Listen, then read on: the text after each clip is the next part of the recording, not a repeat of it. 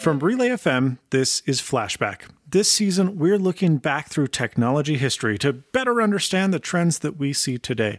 My name is Quinn Nelson, and I am joined by my co-host, Mr. Stephen Hackett. Good week? Yeah, man. How are you? I'm well. I've had a great week. I've loved this week. In fact, I love this week almost as much as I love Amazon.com's excellent catalog of improving and helpful products. Wow, you're such an influencer. As we get into this topic, you'll see that we're not influencing anything and that maybe Amazon should make fewer things. Yeah, no more things. Actually, luckily they've mostly course corrected. Amazon. So, we've talked about them before once or twice. Yeah, little bookstore out on the West Coast somewhere. Yeah, that's right. You know Jeff Bezos, the second richest man in the world after Elon Musk? Spoken like a true Tesla driver. Oh, number two. He's got a rocket company. Oh, I guess. Oh, shoot. They both have rocket companies. Oh, they do. Yeah, they do. One's doing a little better than the other, it seems to me. Am I wrong? Blue Origin is just earlier in the process. That's all. Okay. Well, hey, the more the merrier. I agree. Anyway, speaking of Tesla, they're overvalued. But what's not overvalued was the original Amazon Kindle.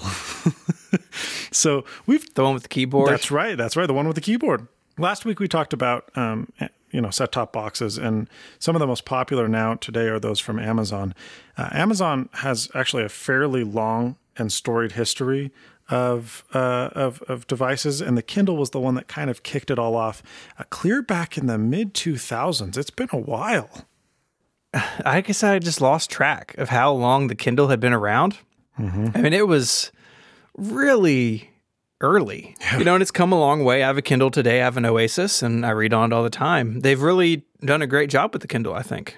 It's funny because Amazon was originally a bookstore. And so to continue in the same vein of bringing, and I would say really popularizing digital ebooks, because now, most people read on their iPad and their Galaxy Fold and what other device they have laying around, which you and I and kind of ebook reader people still think is an inferior way to read a book. But it was especially true back then when screen resolution was so low and battery life was so poor and screen size on tablets and all that stuff was small. A Kindle was a purpose-built device that just did what it did well. Bezos formed the Kindle team clear back in 2004 under the codename Fiona. And development took several years, but they eventually launched that first keyboard Kindle in 2007. There's no touchscreen. It had this weird little scrolly pad to get through the menu. It had a relatively small display and a massive footprint to accommodate stuff like the keyboard, which thinking of a Kindle with a keyboard today is why? But back then, Yeah, I remember getting the first one I bought was the first one, or was the last one with a keyboard. And then I got the next one, because I just upgrade Kindles every time there's a new one. The next one without a keyboard is like, oh, this is a revelation. Why have we been having tiny keyboards on these for so long? That's true. Although there was one with a keyboard that I wish they still made today, or at least one in the same form factor, and that's the Kindle DX. Did you ever have one of those? The big boy? Yeah, it had a 9.7-inch display. And, Yeah, I have one in my collection someone gave me with a bunch of stuff, and it's pretty awesome. And it is especially useful for people who may have issues with fine motor control. Having something larger to hold on to is good, and you can really blow the text up really big, and the screen's bigger. I agree with you. I think there should still be something bigger than sort of the current crop of Kindles. Yeah, well, and even stuff like textbooks. I had to read textbooks on my iPad Pro, and it was fine. They worked, but I continue to wish, man, I don't really care about color. I don't even care about the rate at which the display refreshes, because I'm skimming this, because who actually reads their textbooks? But man, I really wish this thing was larger. You couldn't read a textbook practically on a 5, 6, 7-inch screen. I know I'm older than you. My textbooks were carved into stone, so wow, no color there I bet either. They were so expensive and heavy. really heavy. Yeah, so the Kindle was a big hit. They put it on sale in 2007, like you said. It was $3.99. Of course, there was no market for this, really. But it sold out and then was out of stock for 5 months. Now, of course, we don't know how many they sold because Amazon never says anything about sales figures. Yeah. But looking at the product now and how they've really continued to hammer on it and make it better, clearly they're doing well with it. And like we mentioned, later generation Kindles released, similarly positive reception for most every single one. I mean, there have been a few misses here and there, but in general, there's never really been a bad Kindle. And, Amazon's just continue to put more and more emphasis on building custom hardware rather than simply selling hardware from their competitors. And so that brings us to today's topic, the most incredible product of all time. Not quite. Well, our story starts in an undefined era because apparently Amazon had kept a successfully very quiet internal project under wraps for several years until its existence as Project Taito had finally been made known and reported on in about 2010. But in kind of viewing in retrospect, it seems that perhaps as early as 2008, this project at Amazon had been underway.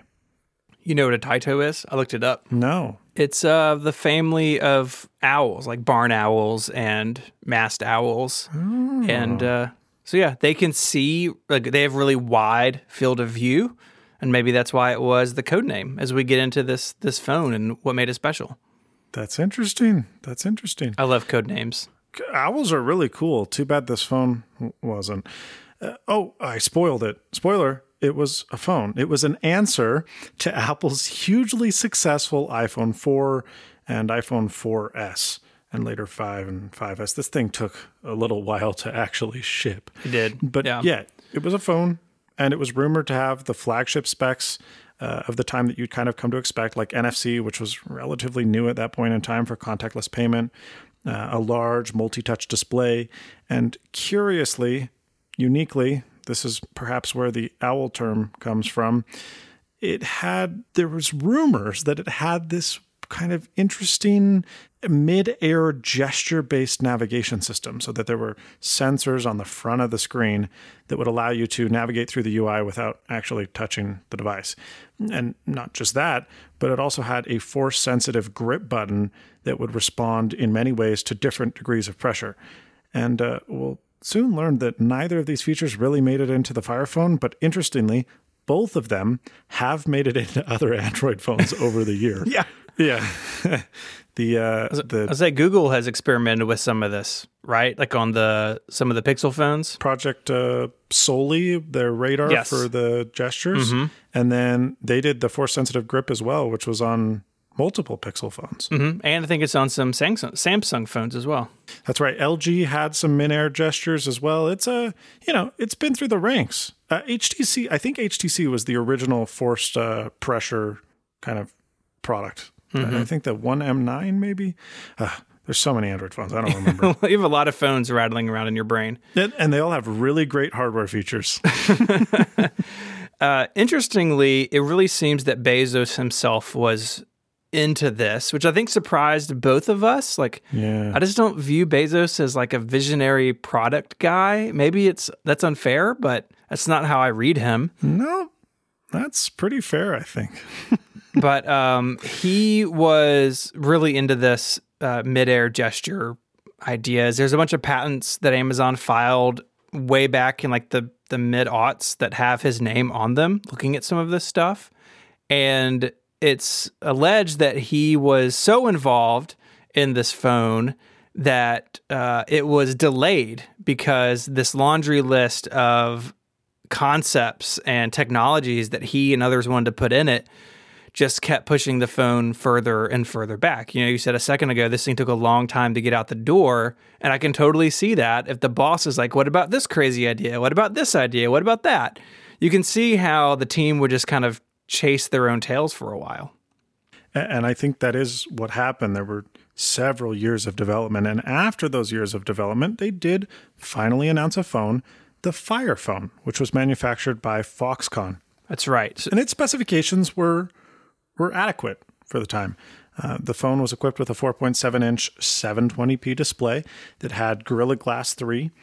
It did use the prior year's flagship processor, the Snapdragon 800, instead of the newer 801, but still quite respectable. That came with an Adreno 330 GPU, and it had a whopping 2 gigs of RAM, which actually really was pretty good. Yeah, so for 2014... that's not terrible. Like being one gen behind on the CPU, like we see that today in budget phones, and for the most part, it's fine. Yeah. So yeah, I think they did a pretty good job with those specs, all in all. Yeah, there were a couple of different storage options. You could get it in 32 gigs or 64 gigs. Interestingly, it was not expandable, which was kind of commonplace in Android phones of the time. It's fairly rare now, but back then, that was kind of a demerit. On the back, it had a camera. Do you remember when phones just had one camera? Honestly, no. We were recording this a little bit before Samsung's event, and those cameras have, those phones have all leaked, and they all have 32 cameras on the back or something. That's right. This one on the Fire Phone was a 13 megapixel sensor with f2.0 5-element wide aperture lens. Mm-hmm. It had optical image stabilization, a feature that we take for granted now, but it was really uncommon then. I mean, it really wasn't until, I'm trying to think when Apple did it. Apple did it with the iPhone 6? Oh, is that one late? of the Plus phones. Oh, yeah. I think the 7 Plus got it. 7 Plus? A couple years after this. So again, with the hardware, not too shabby. It had a battery. Oh, that's good. Because phones need those. It was 2,400 milliamp hours. Amazon claimed to have 22 hours of talk time and 85 hours of standby, which was fairly in line with most flagship Android phones. And the specs were reasonable, even good. They were not bleeding edge against the likes of Samsung or Sony, but that wasn't really to be expected of them. It was their first phone. And it's fine. Where things get interesting and quirky is with the software, because the phone itself isn't really all that remarkable. Just like the relatively new and inexpensive Fire tablets, which had seen rapid adoption, mostly because, at the time, tablets were the rage and cheap tablets were even more of the rage. Yeah, this is like a Nexus 7 era is in here somewhere too, right? Like, that was a good tablet. And Apple was running away with the high-end market, and Android was really struggling to get a foothold in the high-end and mid-range tablet market. So, Amazon came in with these cheap tablets that weren't that great, but they were cheap, and they were great for kids, and they sold like crazy, and they still sell like crazy. It's funny to see them at Best Buy during like Black Friday and stuff like that nowadays, because they come in this like strange little paper sleeve with no protection, and they're just all thrown in like a big jar, and they're like $20, $30. I mean, I'm sure they're not ideal, but for kids and stuff like that, they're great. And so, they had this decent little operating system that these devices were running, Fire OS, and they thought, well, why don't we just take Fire OS and stick it on this brand new phone? Is this a good idea? It's not fantastic. I mean, it's not terrible because it is based on Android. So they didn't have to reinvent the whole wheel. This version of Fire OS was a fork of Android 4.2 Jelly Bean back in the day.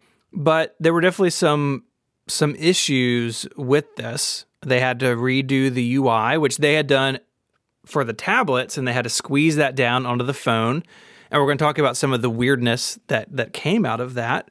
Yeah, I don't know. Like, it may have made sense then. It really doesn't make sense now, though, right? I don't think any major player, at least in the American market, could get away with forking Android at this point. You see it in other parts of the world, either because Google isn't in those markets, or they just take the open source part of Android and just leave Google Play services behind.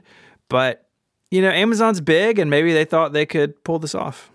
Yeah, I mean, you do see that kind of nowadays. Like Huawei said they were going to go out and develop the brand new OS. Sure. That was built in-house, and then turns out actually it's just Android. Pay no attention. That's right. There have been other instances like this, but, given the era, it was fairly late into the game. I mean, WebOS was already pretty much dead. Windows Phone 7 was Windows Phone. It was pretty clear at this point that the winners were Android and iOS. And I guess maybe their thought was, well, we can't beat Android, but maybe we can derive benefit from Android by making our own version. And their user interface was interesting. I actually think it wasn't terrible, and we'll talk about it, because Android was still really kind of coming into its own.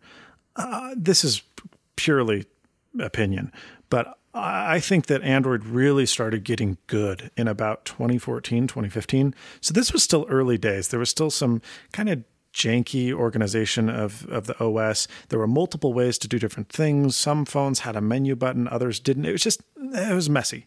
And so they tried to simplify it and take on a more Apple approach. And they did do something. They just didn't make iOS. So they really designed the whole phone around this 3-pane interface that at any point in time, you could access any of these 3 panes. The first and leftmost pane was your navigation menu. So that's the one where you could access subfolders or app shortcuts like apps, games, web, docs. You could even access the Amazon app through there. Nice. Then there was the middle page, which either showed the active application, or if you were on the quote-unquote home screen, you'd be presented with what was known as the home carousel. Oh, boy. Have you seen pictures of this thing?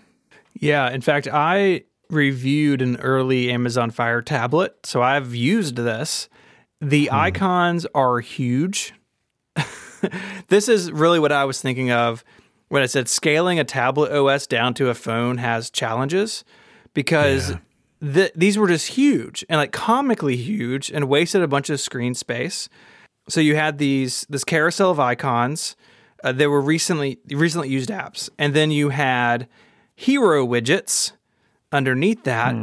And those were basically just ads for Amazon things. Thankfully, you could turn this off to just like a grid of apps, just like Android or the home screen on iOS.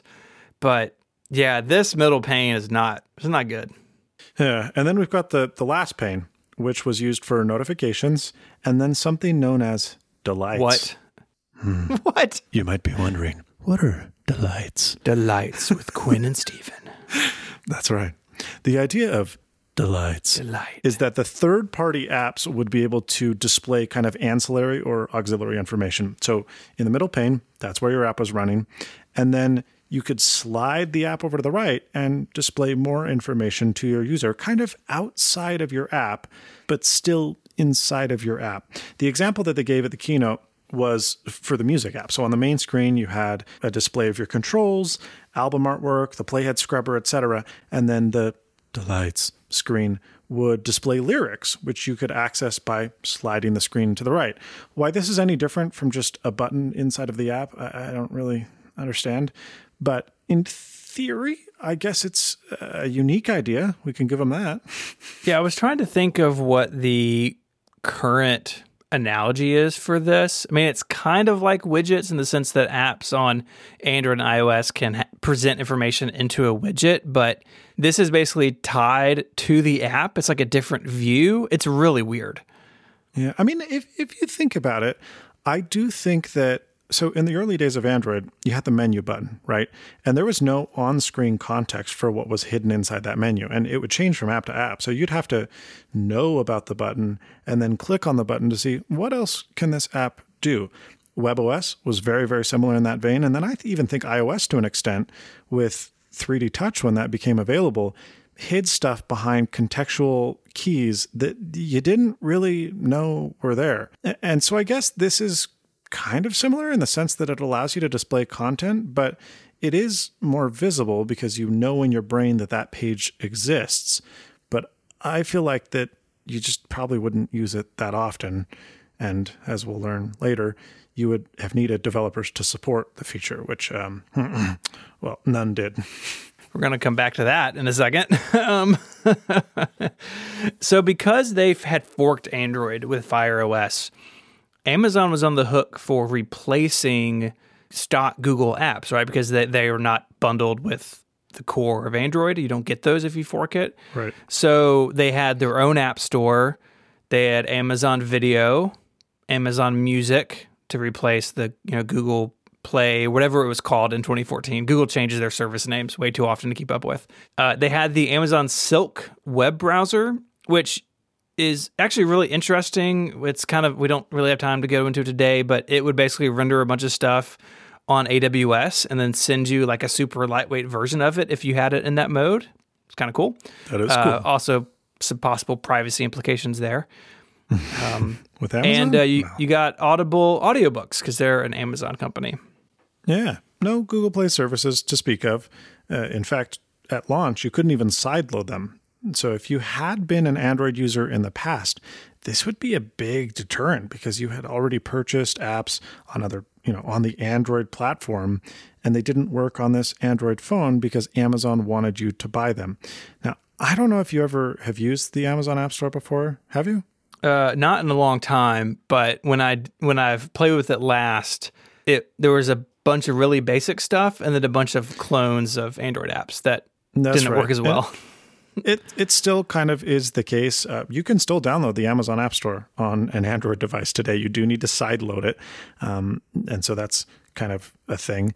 But it does still exist. For a long time, I think one of their polls is that they had a free app of the week. And these were usually premium apps, good games, good applications, totally free for 1 week, kind of similar to the iTunes single of the week. It was to get you onto their marketplace and to maybe pull yourself away from Google Play services. They did also have, and I really couldn't find much information about this, so maybe I'm dreaming and have made this up, but I don't feel like I am because I feel like I remember doing it.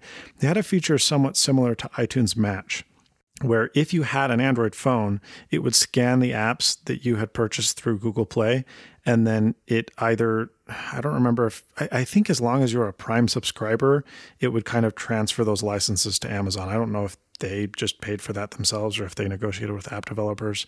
Or maybe I've just completely dreamt this up, but I feel like that was definitely a thing. I don't know. Anyway, wasn't a good app store, really. It sounds like something Amazon would do. We can just leave it at that.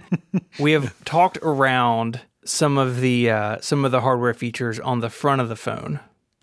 So there is one camera on the back. Yeah. But there are 5 on the front. 5! How? 5? 5. So you had your selfie cam for the youth, and then there was a camera in each corner, and Amazon would use that to track your face and your head in space, and that all fed into a software experience called, drumroll please, Dynamic Perspective. What on earth is Dynamic Perspective? Remember we talked about that gesture-controlled UI, the idea that you could do things with your phone without touching your phone. Sure. That didn't super pan out, but they came up with this instead. Oh, okay. So these 4 cameras, one in each corner. When you have cameras that are distanced apart, you can gather depth information. Sure. Because you're looking slightly to the right and the left, you can put all that together and figure out where things are in space. It wasn't actually 3D like this, like the Nintendo 3DS is 3D. It wasn't quite like that. It was, if you've used the parallax effect on iOS since iOS 7, yeah, it's like that, but cranked to 11, like way over the top. So it mimics depth, kind of. Mimics depth. Yes, that's a good way to get where I'm going. Okay. And it may sound gimmicky today, but it was new at the time, and it was, in some reviewers' eyes, the most positive thing about the phone. And it's really what set the phone apart from its iOS and Android competition, because the hardware is all kind of basically the same, and it's running Fire OS, so it kind of loses a point there. But it had this way to navigate the phone and navigate your content and reveal content that was fresh and new and exciting. I don't know if it's a good or bad thing that Dynamic Perspective is one of the most positive bright points of the phone. In any case, and I've never tried it, so I shouldn't crap on it. Maybe it was really cool. But practically, it never really caught on. Much like Samsung and other Android OEMs, it's just hard to usher in mass support for Android, because unless you have the market share and unless your feature is available across multiple OEMs, kind of good luck getting support. I say that as a Galaxy Fold 2 owner that still has to look at Instagram on the skinniest little crop of screen on my massive screen possible. Anyway, I was going to let it go, but earlier you said, people just read on their tablets or their foldables. And I was like, not everybody. Some people. Some people. Michael Fisher does. He's one guy. Anyway. It didn't really take off. And I think it ended up being confusing to a lot of users because Amazon relied on this and the accelerometers and the phone to do pretty basic navigation. You think about something like 3D Touch, which Apple has announced and killed since its phone has gone away. Rest in peace. It was, for the most part, additive. You didn't have to 3D touch something to get to a core function. It was a shortcut or a bonus, right? Right, as it should be. As it should be. But in Fire OS, if you needed to get to, let's say, a menu in your Messages app, you'd have to tilt the phone. Uh-oh.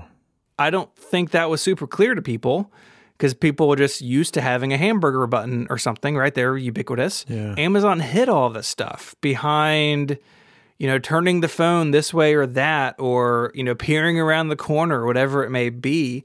You had to learn a lot of stuff to get the basics done. Well, to make matters worse, too, there were some users that kind of reported that because it had almost this top-down effect, that it oftentimes, unless your angle and your head was dead on to the display, it could even prohibit you from seeing the full screen. So not only would certain elements and buttons be hidden, but text would be hidden. You'd kind of have to shift the phone left or right when reading. Now, you could adjust how intense this effect was, and later you were able to disable it altogether. But still, neat idea, but perhaps not the best in execution. But that's not the only software kind of perk that came on the Fire phone.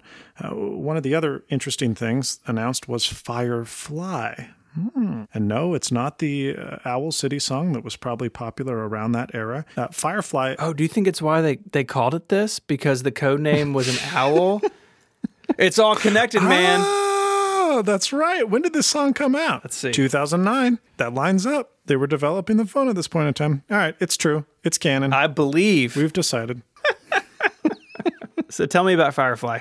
Yeah, okay. So Firefly allowed you to scan barcodes on certain items in your house, or scan a book cover, scan a CD, DVD, lots of stuff. And it would find that item inside of the Amazon store. There was also this Shazam-like element that used audio recognition where you could listen to a show or a movie, and then Amazon would use its big brain learning to identify what scene of what show or movie you were watching, and then recommend it to you in Amazon with the correct timestamp. Really kind of cool.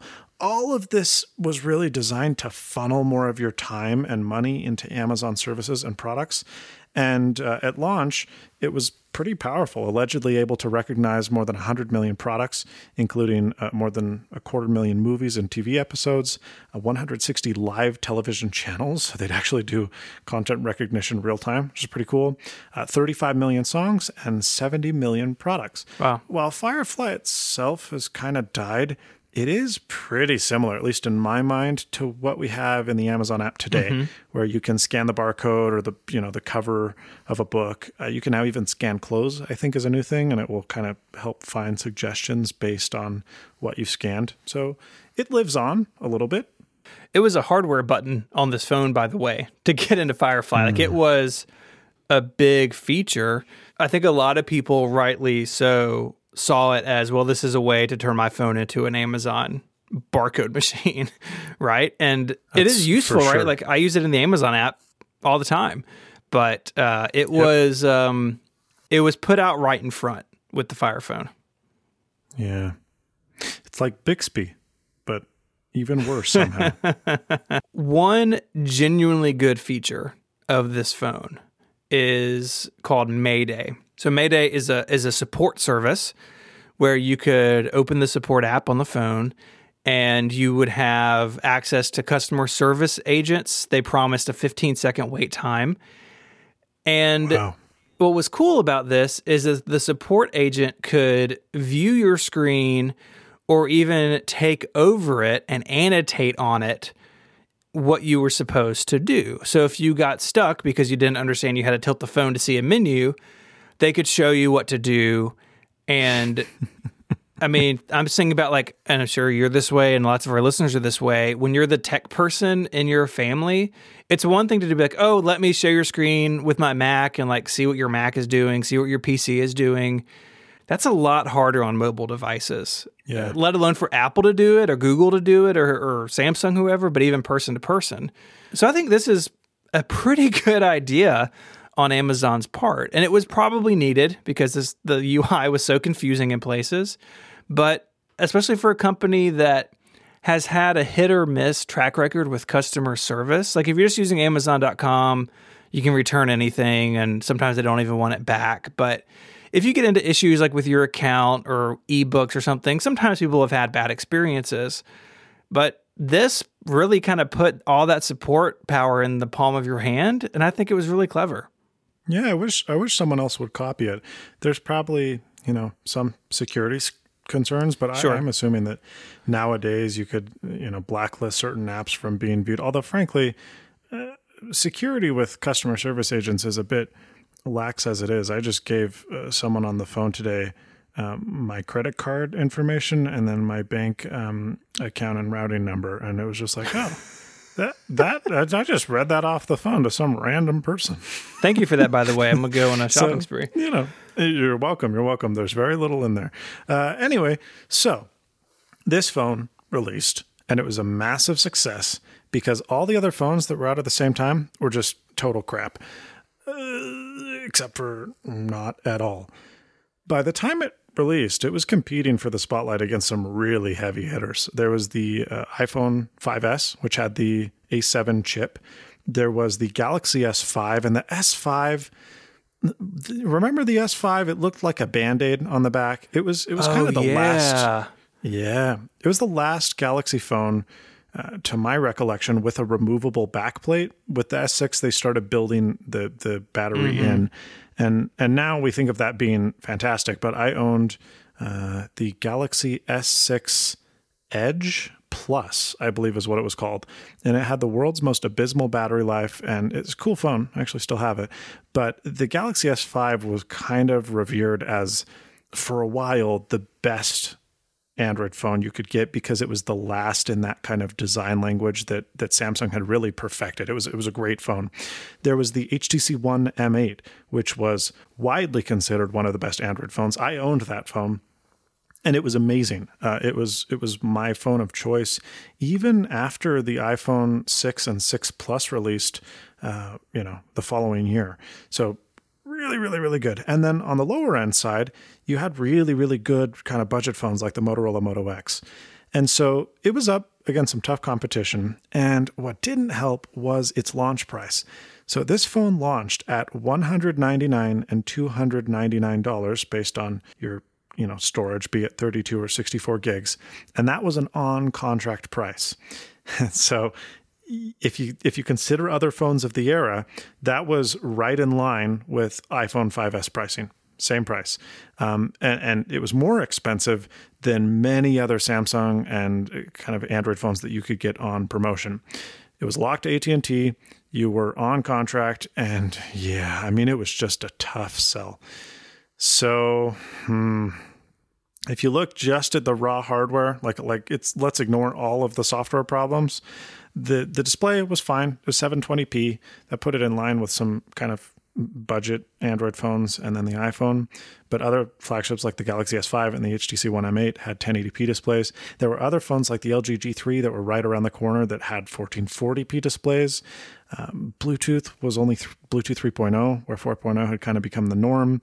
The battery was okay, but not great. The camera was actually pretty good, save for, some missteps here and there. Most people put it in line with kind of the better Android phones, kind of in line with HTC, actually. Samsung and Apple were still a little bit of a cut above.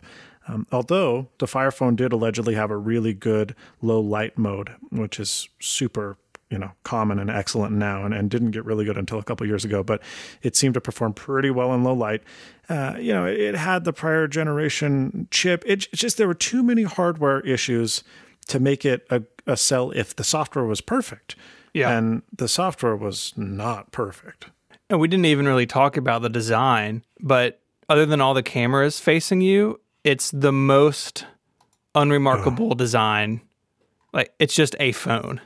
It's just a black this slab. Massive, garish Amazon logo in the back. Yeah. Oh, it's bad. That wasn't great. But really, I mean, not anything beautiful, not anything that really would make it jump off the shelf at your AT&T store when compared with these other phones, right? The iPhone was in several colors at this point. If you count the 5C, it was in a bunch of colors. Samsung, HTC, they were all doing these nice finishes. It was just very, and the most typical Amazon way, the hardware was utilitarian and not necessarily a beautifully designed object. Sounds like it's on a course for success. It sure does. We read a bunch of reviews. David Pierce at The Verge wrote, time and time again, the Fire Phone has reminded me there's a big difference between good ideas about phones and good phones. A big difference. Other people said that the dynamic perspective feature made them feel sick, which I think is why Amazon eventually lets you just turn it off, because you can't have people feeling nauseated using your phone UI. And if you look back through some Amazon.com reviews, there's some that are pretty rough. One by a person named Alfie says, extremely sad and dissatisfied with this product. I've been looking forward to this phone for a while now, and it saddens me to give it a bad review. Leaving just 1 star for the poor Fire Phone. Not from Alfie. He's Amazon's favorite customer. Not anymore. You blew it, Alfie. Okay, so from this moment, things start to go sour and fast. Just 2 months after the release of the phone, Amazon slashed the prices from $199 to 99 cents. Ooh. So basically free. That's still on contract. The unlocked price went from $600 something to about $400, but still, quite a big cut. And then it just gets worse and worse and worse from there. At the time of the price cut, there were only a reported 50,000 units in circulation, which is not good at all. Frankly, it's really poor. More than some products we've talked about on this show, like the HP touchpad, and 50,000 more than the Nexus Q. That's right. Yeah, and the price cut came out the day before the iPhone 6 and 6 Plus were announced, which of course went on to be the first mega cycle for the Apple iPhone world and really propelled the iPhone to the heights that it's still at. So, is that poem about this is how the world ends, not with a bang, but a whimper? Mm-hmm. That's how the Fire Phone goes out. I remember the jokes and the memes. Although, did we call them memes back then? I don't know. Memes. The internet jokes about the fire sale. The Fire Phone's now on fire sale. It's good. There were ramifications within Amazon for this. So shortly after the major price cuts, Amazon's R&D section, which was named Lab 126, it laid off a bunch of people who had worked on the Fire Phone. Fast Company at the time reported that these layoffs have been coming for a while because the group had just gotten too big and there's a lot of overlap in staff. But yes and no, I guess. You can't say, okay, after this, what should have been a really flagship device for the company after it totally flopped, and then you have a bunch of layoffs. You can't tell me you didn't get from point A to point B with that. But at the same time, it did go from 100 people to 3,000 people in 5 years. So clearly there was some bloat that needed to be taken care of. And Amazon's VP of Devices, Ian Freed, who basically oversaw the development, as did Bezos, but mostly the marketing of the Fire Phone, well, he went on sabbatical. Mm-hmm. I guess that's what it's called, huh? He went on sabbatical and then left Amazon altogether in 2015. So shortly after kind of all the aftermath slowed down. And, after this, the phone was clearly DOA. Right. I mean, consumer confidence in this, whatever there had been, was totally shot. It in the third quarter of 2014, so I guess the quarter, I forget how Amazon has the quarters. I think the quarter after the Fire Phone had been released, the company had an operating loss of $544 million. About $170 million of that they attributed to the failure of the Fire Phone. Yikes. And at that point, they had, get this, $83 million worth of inventory that they couldn't sell. Just a bunch of Fire Phones sitting in a warehouse somewhere. Oof, that's not good. It's not good at all. I guess the silver lining in this is this was still in the era when Amazon never turned a quarterly profit, right?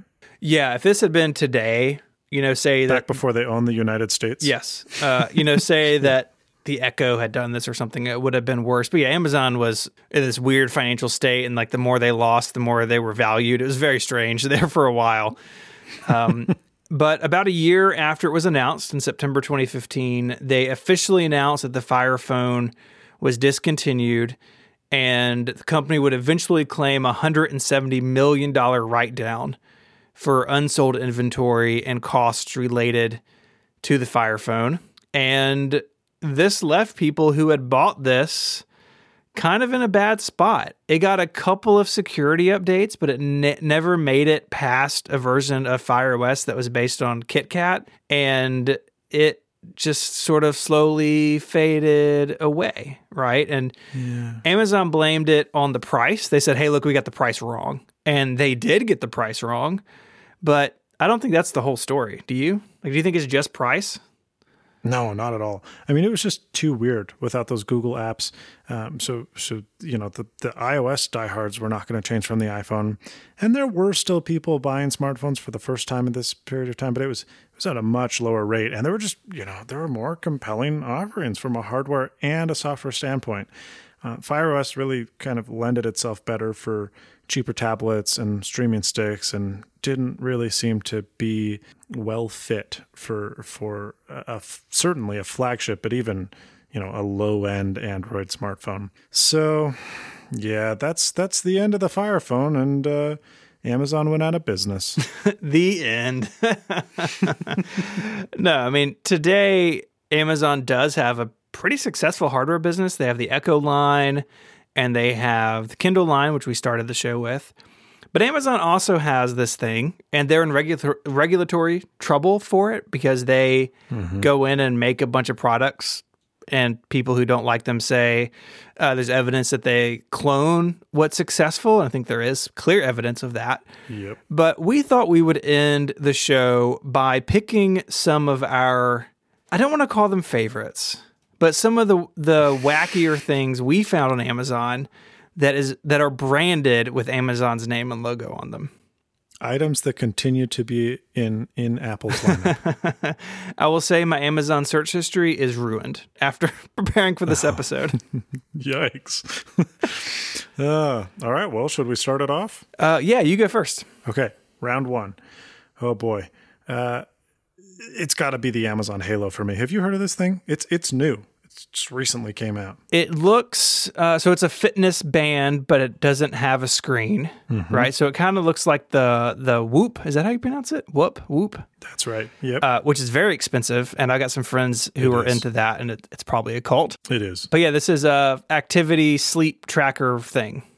Yeah, so I got invited to the Amazon Halo beta, which means I told Amazon I wanted to give them money for an unfinished product before they sold it to everyone else. Perfect. And so they sent it to me, and by sent it to me, I bought it because I am not a smartwatch guy because I wear mechanical wristwatches, but I am also someone who refuses to exercise without recognition and validation from computers and my friends. And so this type of device, like the Whoop, seems like a great idea. The Whoop is very expensive, and this does look shockingly similar. The hardware is really cheap. I don't even remember what it retails for. I think it's $100 that it retails for, but it's classic Amazon stuff goes on sale like crazy. I think I paid $60 for it as part of the beta. And yeah, it's just a fitness tracker. I actually think it does a pretty good job. The sensors are not quite as good as, the Apple Watch, but I think it's on par with kind of the mid-range Fitbit devices, and it works fine. The app is elegant. It works well on iOS, but there is one thing that is very, very creepy about this device. So what it does is it has this feature where you can disable it, thank goodness, but there's an option where you can record. It just streams your conversations constantly. So you wear this thing on your wrist and it records everything. And it recognizes your voice model when compared to other people. And then it tells you inside of the app how you're interacting with other people. So it analyzes your voice pattern and says, at 3:57 today, you were agitated. It doesn't really tell you why, and it doesn't let you play back that moment in the conversation. So it's kind of not helpful. I don't want that. But there is a moment where if you remember this conversation in your head where you're like, oh, I need to remember this, you can mark it, and then it will show you in the app, hey, you marked this, and this is what you were feeling, or this is how you perceived yourself. This is how other people perceived you at that point in time. It's bad because it's creepy, and nobody should have that. And it also, I did try it for a couple days, and it just didn't seem that reliable. It was like, you were really mad today. And I was like, you know what? No, actually, today was a really good day. So, all that information is just feeding into Jeff Bezos's 900-page long archive of you and everything about you. And don't like that at all. So I now have it inside of a shelf. The battery is dead. I have apologized to the planet for creating e-waste. And this should not exist. It's a bad product. I'm going to go with one of the many products that is just somebody else's product, but Amazon slaps their name on it. Apparently this is from some sort of company that also sells things for Walmart's brand. But Amazon Basics Full Synthetic Motor Oil, Euro Formula 5W40, 1 quart 6-pack. So if you want to save some money and get some Amazon Basics motor oil to put in your car, you can do that. Full synthetic oil is expensive. Yeah, this is $30 for the 6-pack, 1 quart. The reviews are pretty good. Some people complain that there's not I know you don't know this because you drive a future car, but the rest of us who change oil, there's normally a transparent line down the edge of the bottle so you can see how much oil is in it. So like my truck takes 5.5 quarts because Toyota picked a weird number. And I need to know where the half quart is, right? So I don't overfill it. I couldn't do that with this because they don't include it. So Alfie's disappointed. Just rub some acetone on the side or something. Just kidding. That is a strange omission. I don't think putting a window in there would be that expensive of a tooling cost. No, come on. Anyways, so that's my first pick of stuff you shouldn't buy from Amazon. Okay, round 2. I'm going to go with the Echo Look. Boo! I hate this thing. Who doesn't? This thing, if you thought that the Amazon Halo was creepy, just you wait. So the Echo Look was an Echo device. It was just like any Amazon Alexa device. It had a speaker. You could talk to it. It could answer. But it had a camera. And the idea was that inside of an app, you could take a picture of yourself each morning wearing 2 outfits because naturally everyone puts multiple outfits on every day. On their whole body without laying them on the bed before deciding what to wear. And you could upload both photos to the cloud, and it would then tell you, hey, by the way, this is the outfit you should wear based on algorithmic shopping kind of history of other Amazon shoppers. So it could be determined what was in style or what was fashionable based on what other people were buying so that you yourself could look better. It would give you some generic but specific kind of feedback items like, oh, you look slimmer in this color and other stuff like that. They did dial back the creepiness factor of like the personal critiquing of your appearance. And it would just eventually show you a percentage rating of which one you should wear.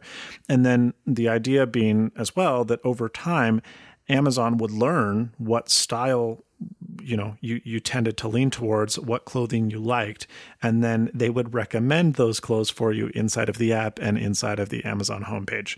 So yeah, not creepy at all. People willingly purchased this device, and it was a massive success and discontinued a couple years later. Yeah, I rewatched The Verge's review, and Lauren Good does it, and I felt creepy watching it because she's talking about her appearance. I was like, I don't even feel good like listening to someone talk about this. Why did they make it?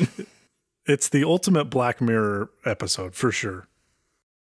For my second pick, I'm going to keep in the spirit of yours, and I'm going to go with the second generation Echo frames. These are glasses frames that have Alexa built in. So you can talk to the assistant at any moment, and they can help you out. This is not Google Glass, which we should totally do an episode on, by the way. Yep. This is just the, it's basically like a Bluetooth headset that looks like glasses, right?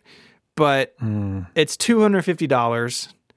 And of course, you've got to include it. You got to have your phone with you at all times because basically it's just Bluetooth, right? So you're carrying two devices. You can have prescription lenses put in them. They have instructions on how to make that happen. But it's, I don't know.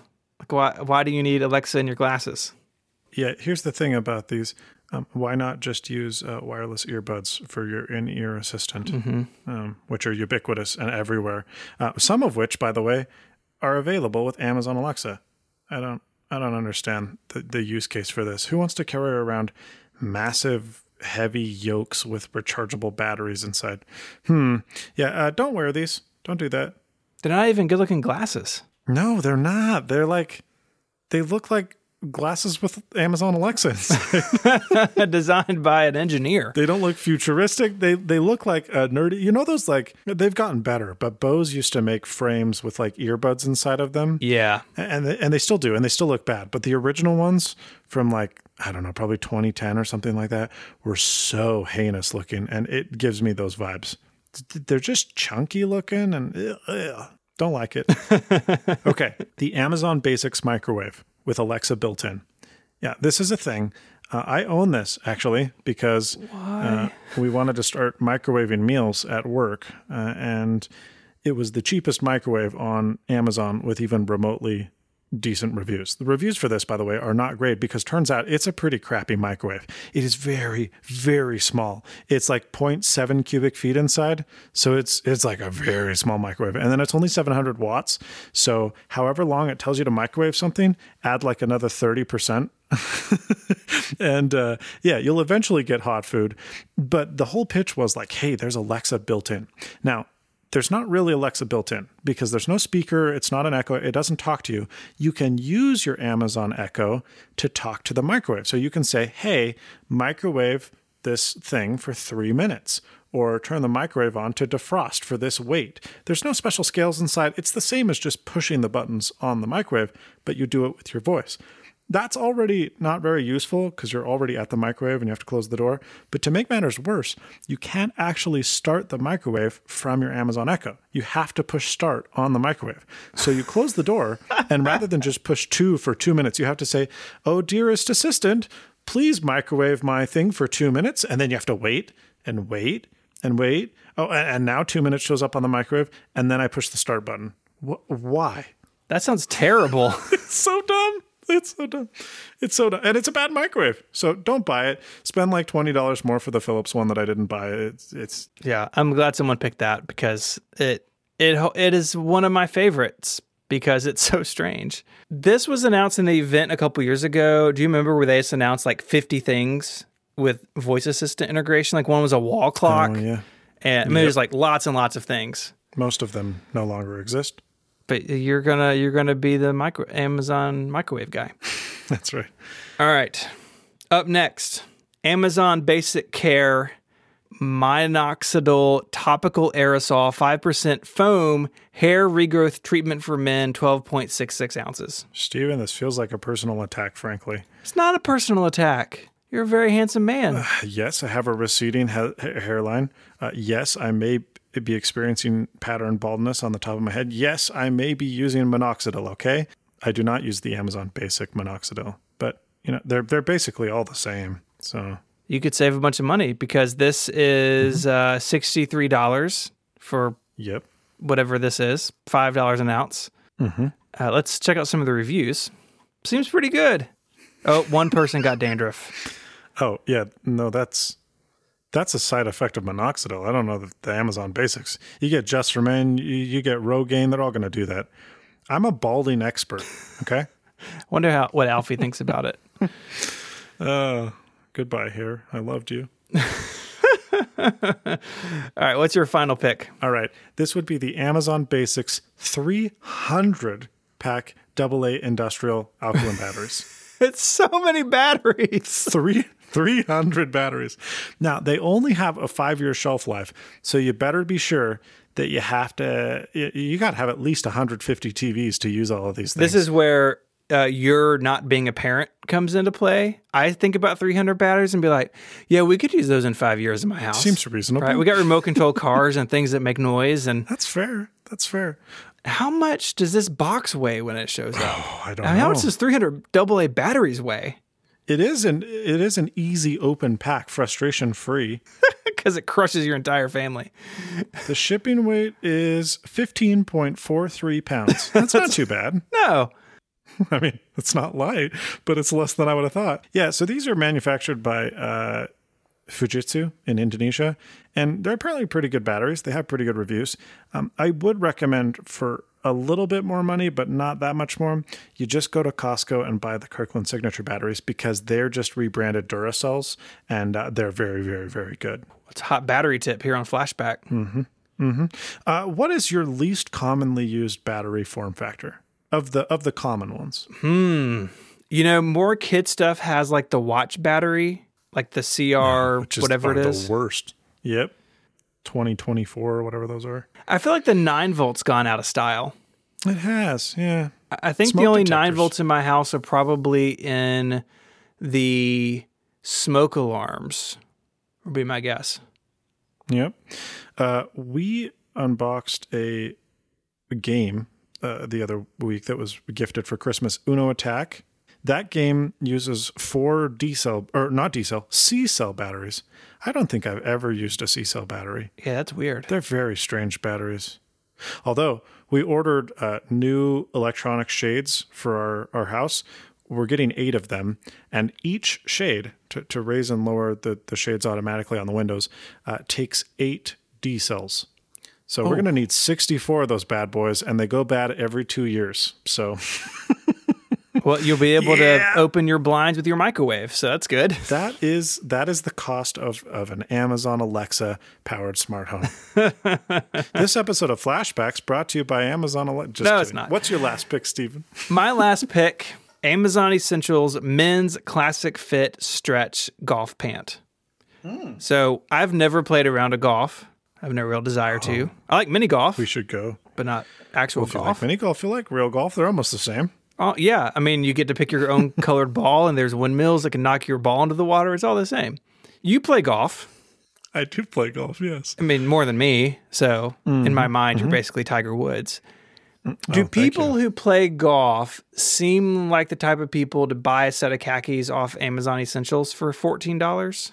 You know what? Yeah, there's a lot of old people that play golf, and maybe this is ageist, but both of my grandparents who golf would go ham over these if they knew that Amazon existed, because these actually, I'm looking at the photos here and I'm looking at reviews from people. They look very good. I know what I'm getting you for Christmas. I've been over here golfing like an idiot with Lululemons, which are far too expensive. And despite some bad reviews, like one from Matthew on July 26, 2020, the title of the review being Short Crotch, it's a... They seem pretty well reviewed. They may be a little prone to static electricity. This was somebody in the UK, though. Electricity works differently there, so who knows? Oh, that's right. They have those weird plugs that are That's right. really impractical and unsafe, right? I think ours are way safer. That's why ours are smaller. That's right, I think. Yeah, that's what it is. All right, so that is the Fire Phone and other unusual Amazon-branded products. There are many. There's many in our list that we didn't pick, but we would be here all day. We really would. If you want to find links to the stuff we spoke about, a bunch of coverage of the Fire Phone before, during, and after its life, and then a bunch of stuff you should not buy from Amazon. Although, how's the Uno game? Is the Uno game good? It's great. They've changed it a little bit since I was a kid. The construction of the little... Have you ever played Uno Attack? No, I've only played like the old-fashioned with your hands, like a baby. Yeah, this thing, you push a button on top, and it randomly shoots out cards Perfect. at whomever has to draw. It's great fun. It's an excellent way to make children cry, because if they get more cards than the adults, that's just not fair. Really valuable life lessons. Great game. Anyway, yeah, you can find that on Amazon. Okay. That's what we're talking about, right? There'll be one good thing in the show notes. You can find them in your podcast app or on the web at relay.fm/flashback/12. While you're there, you can get in touch. You can send us an email with feedback or follow-up, or you can find us online. Quinn, if someone wanted to find you online, where could they look? They would find me at youtube.com/snazzy or at snazzyq on any of the socials. And you can find me on a bunch of shows here on Relay FM, including Mac Power Users and Connected. And you can find me on Twitter and Twitch as ISMH. Until next time, Quinn, say goodbye. Well, Stephen, it's been a great time. If you'll excuse me, I have to go buy my Amazon Basic Care Clearlax Polyethylene Glycol 3350 Powder for Solution Osmotic Laxative Pack of 3. Godspeed.